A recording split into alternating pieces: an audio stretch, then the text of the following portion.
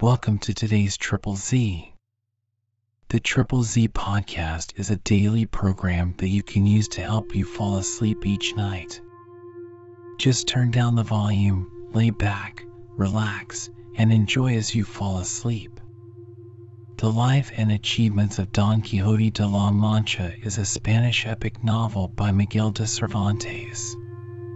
Originally published in two parts, in 1605 and 1615, its full title is The Ingenious Gentleman Don Quixote of La Mancha.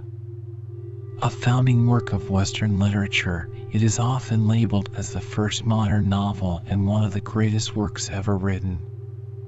Don Quixote is also one of the most translated books in the world. If you enjoy our program, please be sure to write us a review on your podcast platform and share us with a friend. You both might sleep just a little better at night. Our website is Triple Z, that's 3zs.media. You can also like and share our content on Facebook or our Instagram account ZZZ Media Podcast. Music for today's episode was provided by the Sleep Channel on Spotify. Chapter 74. How Sancho Panza was carried to his government, and of the strange adventure that befell Don Quixote in the castle. After dinner, Don Quixote gave Sancho, in writing, the copy of his verbal instructions, ordering him to get somebody to read them to him. But the squire had no sooner got them than he dropped the paper, which fell into the Duke's hands, who, communicating the same to the Duchess, they found a fresh occasion of admiring the mixture of Don Quixote's good sense and extravagance, and so, carrying on the humor, they sent Sancho that afternoon with a suitable equipage to the place he was to govern, which, wherever it lay, was to be an island to him. It happened that the management of this affair was committed to a steward of the Duke's, a man of a facetious humor, and who had not only wit to start a pleasant design, but discretion to carry it on.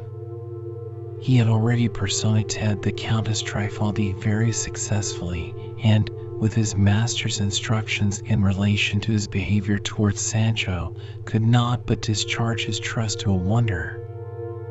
Now it fell out that Sancho no sooner cast his eyes on the steward than he fancied he saw the very face of Trifaldi, and turning to his master, "Look, sir," quoth he, "and see if this same steward of the Duke's here has not the very face of my lady Trifaldi." Don Quixote looked very earnestly on the steward, and having perused him from top to toe, "Sancho," said he, "thou art in the right. I see their faces are the very same.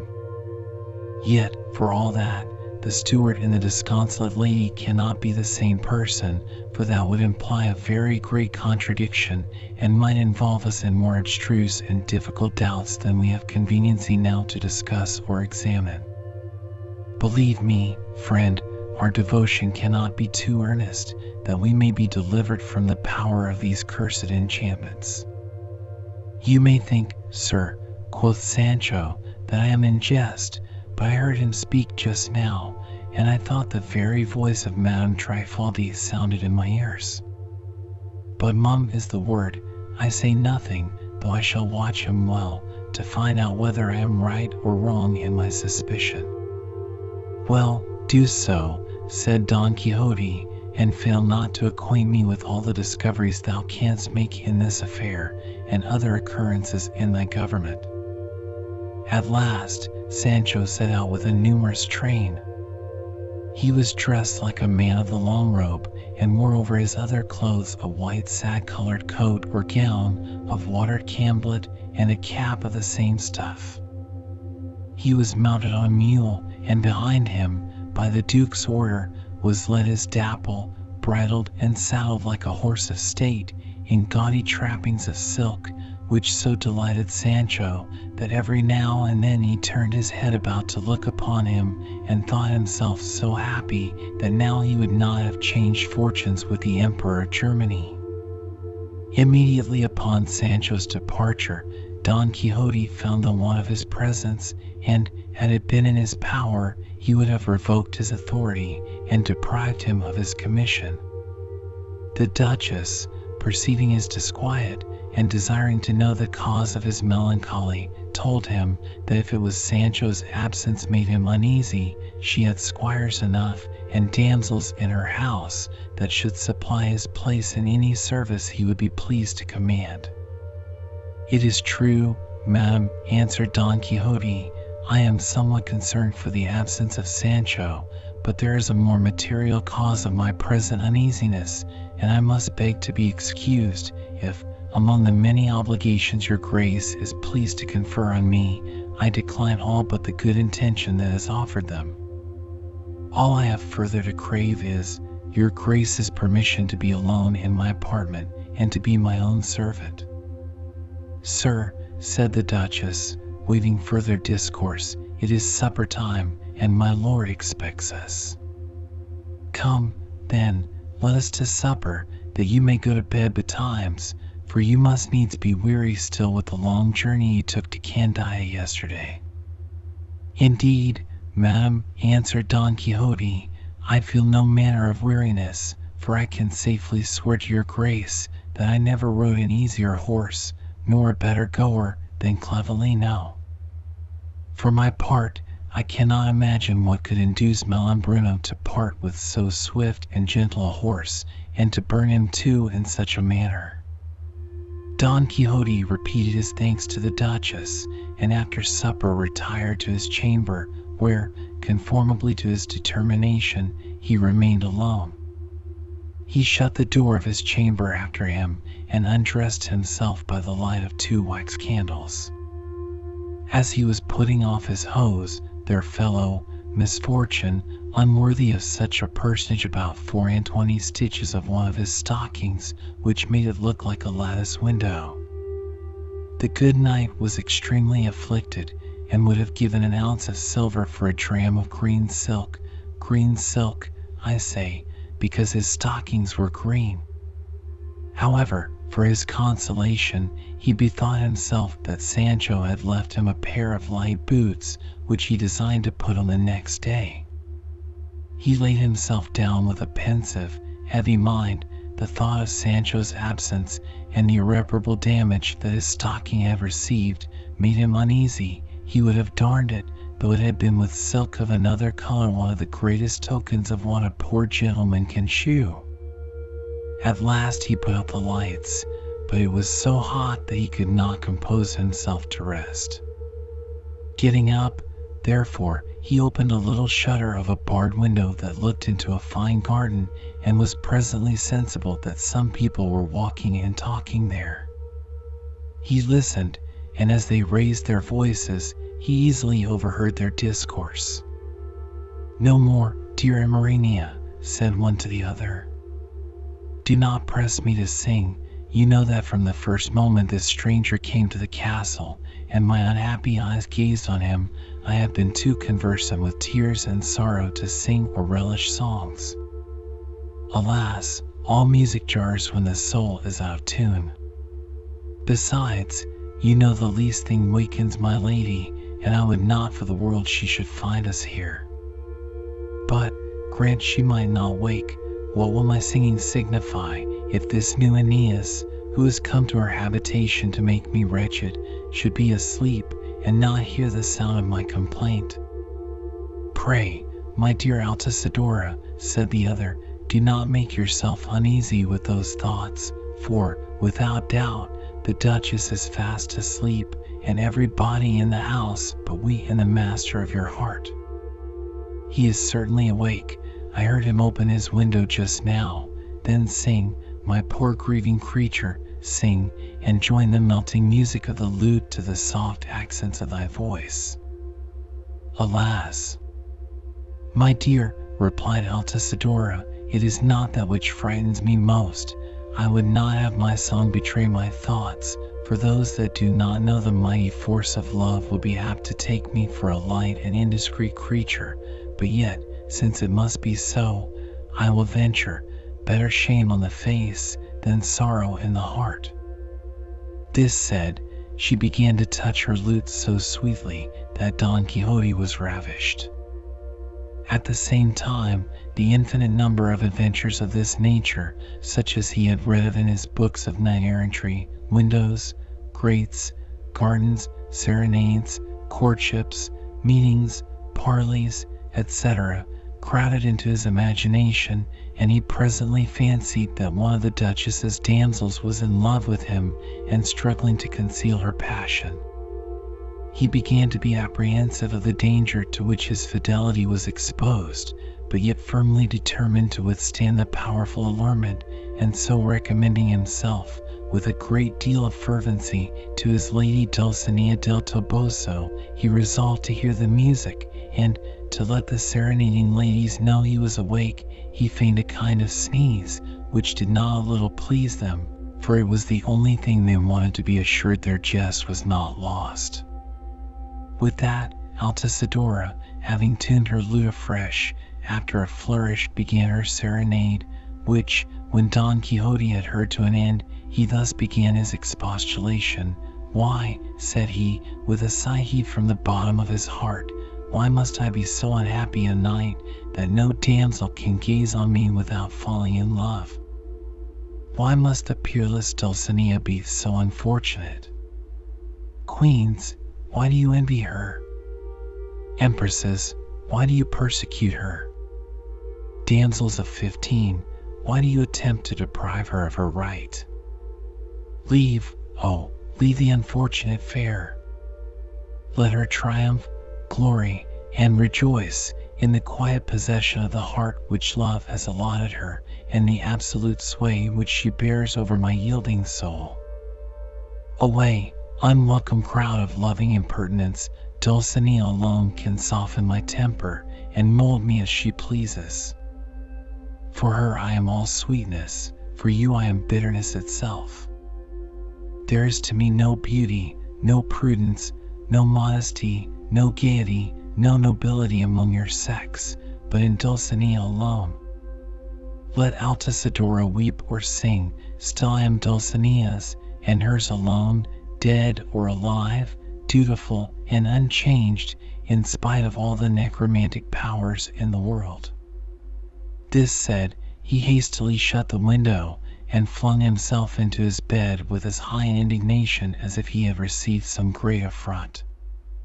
There let us leave him a while, seeing that the great Sancho Panza calls upon us to attend him on the commencement of his famous government. Chapter 75. How the great Sancho Panza took possession of his island, and in what manner he began to govern. After having traveled a certain distance, Governor Sancho, with his attendants, came to a town that had about 1,000 inhabitants, and was one of the best in the Duke's territories. They gave him to understand that the name of the place was the island of Barataria. As soon as he came to the gates, the magistrates came out to receive him, the bells rung, and all the people gave general demonstrations of joy. They then delivered him the keys of the gates, and received him as perpetual governor of the island of Barataria. Next they carried him to the court of justice, where, when they had placed him in his seat, "My lord governor," said the duke's steward to him, "it is an ancient custom here, that he who takes possession of this famous island must answer some difficult and intricate question that is propounded to him, and, by the return he makes, the people feel the pulse of his understanding, and, by an estimate of his abilities, judge whether they ought to rejoice or to be sorry for his coming." All the while the steward was speaking, Sancho was staring on an inscription in large characters on the wall over against his seat, and, as he could not read, he asked what was the meaning of that which he saw painted there upon the wall. "Sir," said they, "it is an account of the day when your lordship took possession of this island, and the inscription runs thus: 'This day the Lord Don Sancho Panza took possession of this island, which may he long enjoy.'" "And who is he," asked Sancho, "whom they call Don Sancho Panza?" "Your lordship," answered the steward, "for we know of no other Panza in this island but yourself, who now sits in this chair." "Well, friend," said Sancho, "pray take notice that Don does not belong to me, nor was it borne by any of my family before me. Plain Sancho Panza is my name. My father was called Sancho, my grandfather Sancho, and all of us have been Panzas, without any Don or Donna added to our name. Now do I already guess your Dons are as thick as stones in this island? But it is enough that heaven knows my meaning. If my government happens to last but 4 days to an end, it shall go hard, but I will clear the island of those swarms of Dons that must needs be as troublesome as so many gnats. Come, now for your question, good Mr. Steward, and I will answer it as well as I can, whether the town be sorry or pleased. At this instant, 2 men came into the court, the one dressed like a country fellow, the other looked like a tailor, with a pair of shears in his hand. If it please you, my lord, cried the tailor, this honest man came to my shop yesterday, for, saving your presence, I am a tailor, and free of my company too, so, my lord, he shewed me a piece of cloth. Sir, quoth he, is there enough of this to make a cap? Whereupon I measured the stuff, and answered, yes. Now, as I imagined, do you see, he could not but imagine, and perhaps he imagined right enough, that I had a mind to cabbage some of his cloth, judging hard of us honest tailors. Prithee, quoth he, look, there be not enough for 2 caps. Now I smelled him out, and told him there was. Whereupon the old knave, going on to the same tune, bid me look again, and see whether it would not make 3, and at last if it would not make 5. I was resolved to humor my customer, and said it might, so we struck a bargain. Just now the man has come for his caps, which I gave him, but he refuses to pay me for my work, and now he will have me give him his cloth again, or pay him for it. Is this true, honest man? Said Sancho to the farmer. Yes, if it please you, answered the fellow, but pray let him shew the 5 caps he has made me. With all my heart, cried the tailor, and with that, pulling his hand from under his cloak, he held up 5 little tiny caps, hanging upon his 4 fingers and thumb, as upon so many pins. There, quoth he, you see the 5 caps this good gaffer asks for, and, on my conscience, I have not wronged him of the least shred of his cloth, and let any workman be judge. The sight of the caps, and the oddness of the cause, set the whole court a-laughing. Only Sancho sat gravely considering a while, and then, methinks, said he, this suit may be decided without any more ado, with a great deal of equity, and therefore the judgment of the court is, that the tailor shall lose his making, and the countryman his cloth, and that the caps be given to the poor prisoners, and so let there be an end of the business. If this sentence provoked the laughter of the whole court, the next no less raised their admiration. For after the governor's order was executed, 2 old men appeared before him, one of them with a large cane in his hand, which he used as a staff. My lord, said the other, who had none, some time ago, I lent this man 10 gold crowns, to do him a kindness, which money he was to repay me on demand. I did not ask him for it again for a good while, lest it should prove inconvenient. However, perceiving that he took no care to pay me, I have asked him for my due, nay, I have been forced to dun him hard for it. But still, he did not only refuse to pay me again, but denied he owed me anything, and said that if I lent him so much money, he certainly returned it. Now, because I have no witnesses of the loan, nor he of the pretended payment, I beseech your lordship to put him to his oath, and if he will swear he has paid me, I will freely forgive him before God and the world. What say you to this, old gentleman with the staff? Asked Sancho. Sir, answered the old man, I only lent me the gold, and since he requires my oath, I beg you will be pleased to hold down your rod of justice, that I may swear upon it how I have honestly and truly returned him his money. Thereupon the governor held down his rod, and in the meantime the defendant gave his cane to the plaintiff to hold, as if it hindered him while he was to make a cross and swear over the judge's rod. This done, he declared it was true the other had lent him 10 crowns, but that he had really returned him the same sum into his own hands. The great governor, hearing this, asked the creditor what he had to reply. He made answer that, since his adversary had sworn it, he was satisfied, for he believed him to be a better Christian than offered to forswear himself, and that perhaps he had forgotten he had been repaid.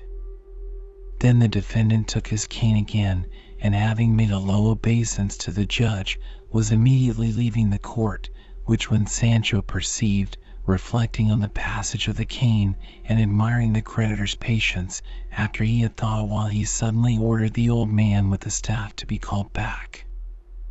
"Honest man," said Sancho, "let me look at that cane a little. I have a use for it." "With all my heart, sir," answered the other. "Here it is," and with that he gave it him. Sancho took it, and giving it to the other old man, "There," said he, "go your ways, and heaven be with you, for now you are paid."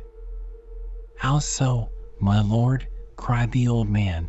"Do you judge this cane to be worth 10 gold crowns?" "Certainly," said the governor, "or else I am the greatest dunce in the world. And now you shall see whether I have not a headpiece fit to govern a whole kingdom upon a shift." This said, he ordered the cane to be broken in open court, which was no sooner done than out dropped the 10 crowns. All the spectators were amazed, and began to look on their governor as a second Solomon. They asked him how he could conjecture that the 10 crowns were in the cane. He told them that he had observed how the defendant gave it to the plaintiff to hold while he took his oath, and then swore he had truly returned him the money into his own hands, after which he took his cane again from the plaintiff. This considered, it came into his head that the money was lodged within the reed. From whence may be learned that though sometimes those that govern are destitute of sense, yet it often pleases God to direct them in their judgment. The 2 old men went away, the one to his satisfaction, the other with shame and disgrace, and the beholders were astonished, insomuch that the person who was commissioned to register Sancho's words and actions, and observe his behavior, was not able to determine whether he should not give him the character of a wise man instead of that of a fool, which he had been thought to deserve. And now, let us leave honest Sancho here for a while for his master, who requires our attendance, Altisidora's serenade having strangely discomposed his mind. Chapter 76. Of a dreadful alarm which Don Quixote experienced. We left the great Don Quixote profoundly buried in the thoughts into which Altisidora's serenade had plunged him. At the return of light, our knight, more early than the sun, forsook his downy bed, put on his chamois apparel, and, drawing on his walking boots, concealed in one of them the disaster of his hose. He threw his scarlet cloak over his shoulder, and clapped on his valiant head his cap of green velvet edged with silver lace. Over his right shoulder he hung his belt, the sustainer of his trusty executing sword. About his wrist he wore the rosary, which he always carried about him, and thus accoutred, with a great deal of state and majesty, he moved towards the antechamber, where the Duke and Duchess were ready dressed, and expecting his coming. As he went through a gallery, he met Altisidora and her companion, who waited for him in the passage, and no sooner did Altisidora espy him than she dissembled a swooning fit, and immediately dropped into the arms of her friend. Which Don Quixote perceiving, he approached, and, turning to the damsel, "I know the meaning of all this," said he, "and whence these accidents proceed." "You know more than I do," answered the assisting damsel, "but this I am sure of, that hitherto there is not a damsel in this house that has enjoyed her health better than Altisidora. I never knew her make the least complaint before." "Pray, my lord Don Quixote," retire, for this poor young creature will not come to herself while you are by." "Madam," answered the knight, "I beg that a lute may be left in my chamber this evening, that I may assuage this lady's grief as well as I can, for in the beginning of an affair of this kind, a speedy discovery of aversion or pre-engagement is the most effectual cure." This said, he left them, that he might not be found alone with them by those that might happen to go by. He was scarce gone when Altisidora's fit was over, and, turning to her companion, "By all means," said she, "let him have a lute, for without doubt the knight has a mind to give us some music, and we shall have sport enough." Then they went and acquainted the Duchess with their proceeding, and Don Quixote's desiring a lute, whereupon she plotted with the Duke and her woman a new contrivance to have a little harmless sport with the knight. At 11 o'clock Don Quixote retired to his apartment, and finding a lute there, he tuned it, opened the window, and, perceiving there was somebody walking in the garden, he ran over the strings of the instrument, and having tuned it again as nicely as he could, he coughed and cleared his throat, and then, with a voice somewhat hoarse, yet not unmusical, he sang the following song, which he had composed himself that very day. The Advice. Love, a strong designing foe, careless hearts with ease deceives. Can thy breast resist his blow, which your sloth unguarded leaves? If you're idle, you're destroyed, all his art on you he tries, but be watchful and employed, straight the baffled tempter flies. Maids for modest grace admired, if they would their fortunes raise, must in silence live retired, 'tis their virtue speaks their praise. The divine Tobosan fair, Dulcinea, claims me whole, nothing can her image tear, 'tis one substance with my soul. Then let fortune smile or frown, nothing shall my faith remove, constant truth, the lover's crown, can work miracles in love. No sooner had Don Quixote made an end of his song, to which the Duke, Duchess, Altisidora, and almost all the people in the castle listened all the while, than on a sudden, from an open gallery over the knight's window, they let down a rope, with at least 100 little tinkling bells hanging about it. After that came down a great number of cats, poured out of a huge sack, all of them with smaller bells tied to their tails. The jangling of the bells, and the squalling of the cats, made such a dismal noise, that the very contrivers of the jest themselves were scared for the present, and Don Quixote was strangely surprised and quite dismayed. At the same time, as ill luck would have it, 2 or 3 fried cats leaped in through the bars of his chamber window, and running up and down the room like so many evil spirits, one would have thought a whole legion of demons had been flying about the chamber. They put out the candles that stood lighted there, and endeavored to get out. Meanwhile, the rope with the bigger bells about it was pulled up and down, and those who knew nothing of the contrivance were greatly surprised. At last, Don Quixote, recovering from his astonishment, drew his sword, and fenced and laid about him at the window, crying aloud, "Avaunt, ye wicked enchanters! Hence, infernal scoundrels!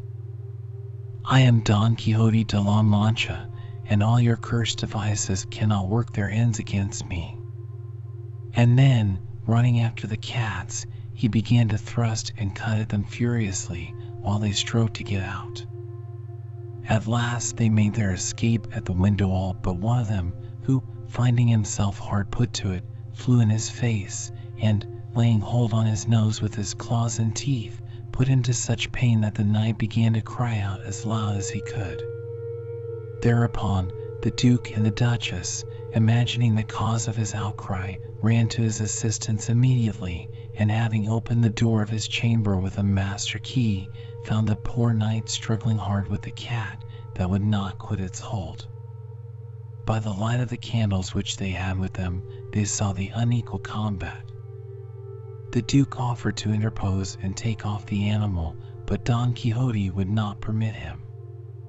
"Let nobody touch him," cried he, Let me alone hand to hand with this sorcerer, this necromancer. I'll make him know what it is to deal with Don Quixote de la Mancha.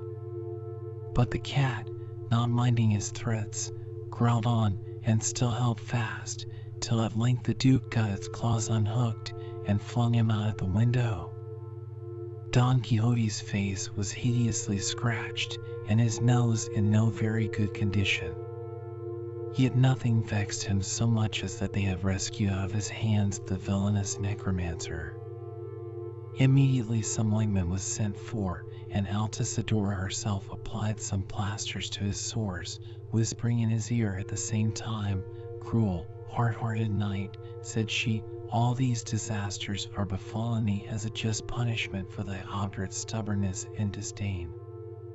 May thy squire Sancho forget to whip himself, that thy darling Dulcinea may never be delivered from her enchantment, at least so long as I, thy neglected adorer, live."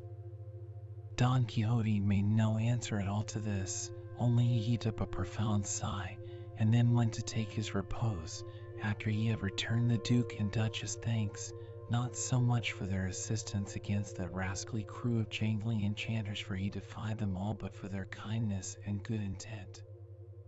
Then the Duke and Duchess left him, not a little troubled at the miscarriage of their jest, which they did not think would have proved so fatal to the knight as to oblige him, as it did, to keep his chambers some days, during which time there happened to him another adventure more pleasant than the last, which, however, cannot be now related, for the historian must return to Sancho Panza, who was very busy, and no less pleasant, in his government.